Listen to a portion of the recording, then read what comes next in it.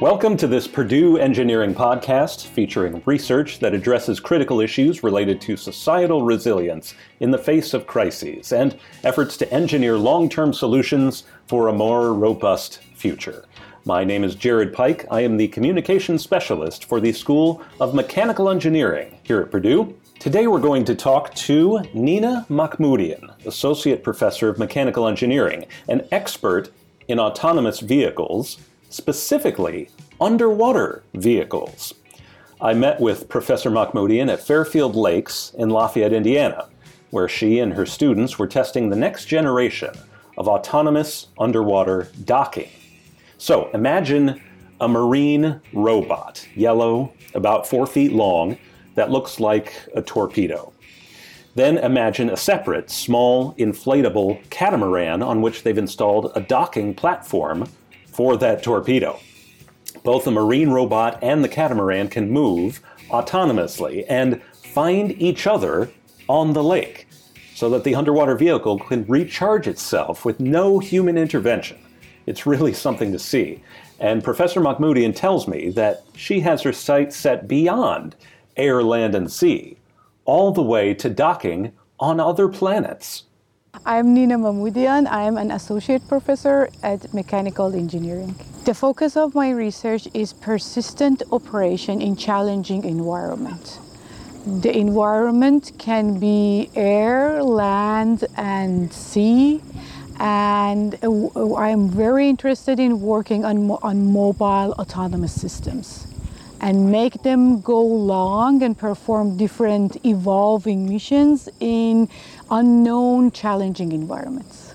Walk us forward from autonomous robots that we may know about, like things that we may encounter in our daily lives, like a Roomba, and then walk us forward from there to what you do.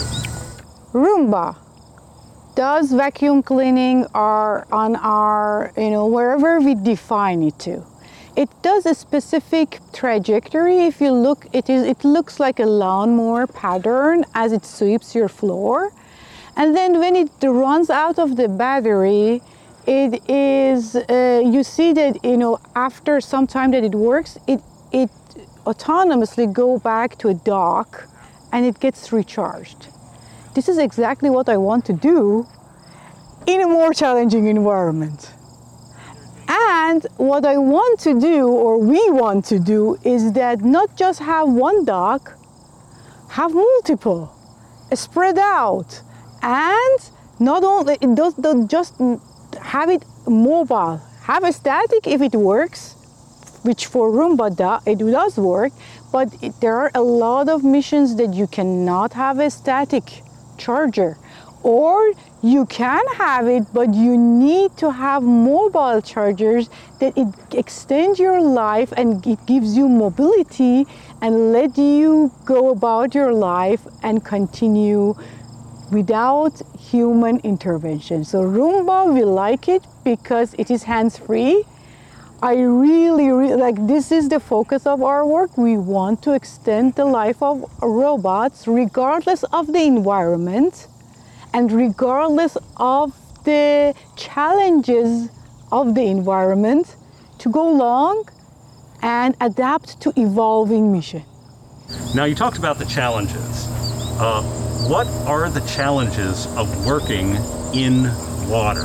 How is it difficult or different for robots to operate in water versus in the air or on the ground? The biggest difference between water and, let's say, ground or air is that as soon as we put the vehicle in water and it goes after a certain distance from the surface, we don't have information about the vehicle. So that's the biggest challenge.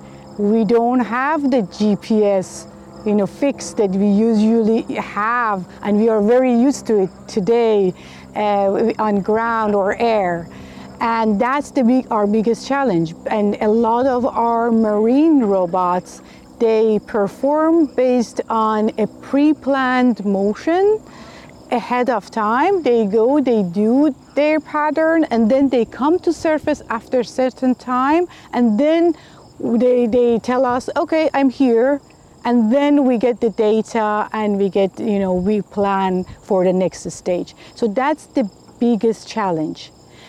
The other thing is that although we might deploy in a lot of environments on ground that we might not know ahead of time, it is way easier to gather information and adapt to the environment.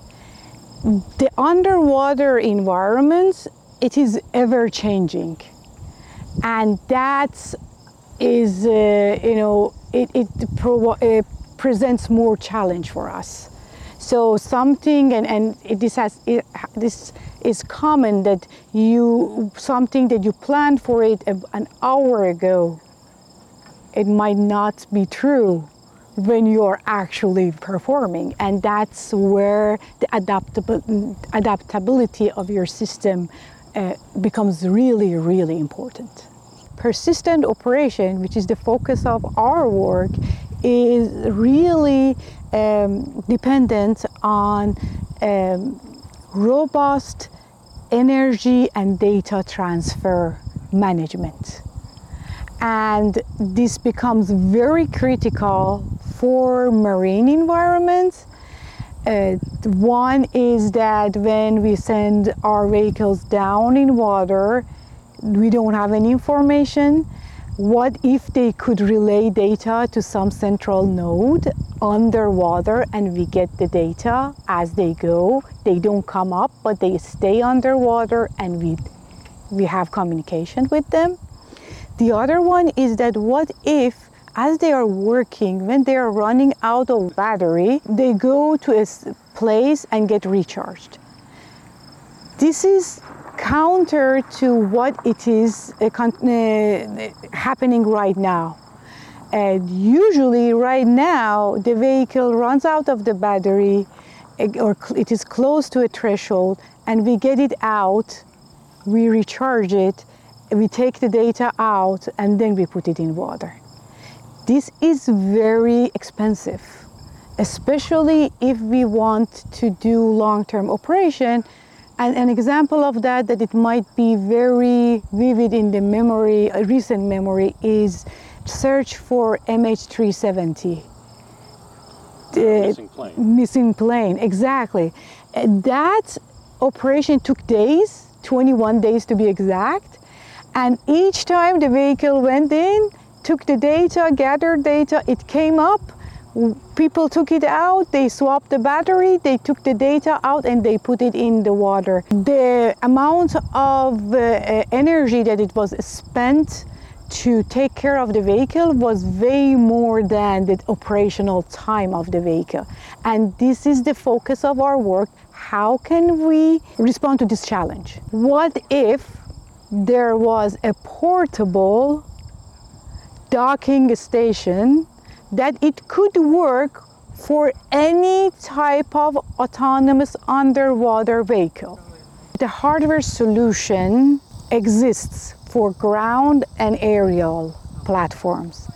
It didn't exist for water, that's why that we developed it, but our software solutions, which is the mission planning algorithms, that it takes advantage of these docking stations, is something that it goes, we are developing, we are working on it, and it goes beyond one domain. It is cross-domain, it has a cross-domain application. So it is not enough for us to just have the hardware and software for recharging. It is very important to us to change the paradigm in how we deploy mobile autonomous systems in the field and take advantage of numbers to increase efficiency and productivity. This is our challenge. We are responding to that challenge. Give me some other kind of real-world uses of how an autonomous underwater vehicle might be used in the real world. The immediate use will be for naval operation, extending the life beyond what AUVs are used. AUV battery life currently is within 12 hours. If you want to go operate a mission for over 1 day, you need recharging. And the goal is to do it unmanned.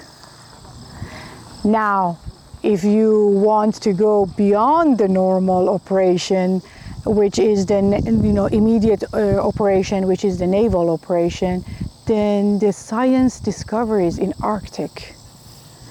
That's one of the most important places that we need such technology to deploy the vehicles and not worry about what if they run out of the battery, or worrying about planning to recover these, get them recharged and put them back. So Arctic discoveries are very dependent on such technology. And if we really want to go out of our way, dense atmosphere research. And this is where it goes back to where I started. I might go to space or serve that with sending my docking station to Venus, to Europa. And this is the ultimate, if we want to really look into 10, 20 years ahead, which is not far away. I want to ask a little bit about you, and how did you personally become interested in this field?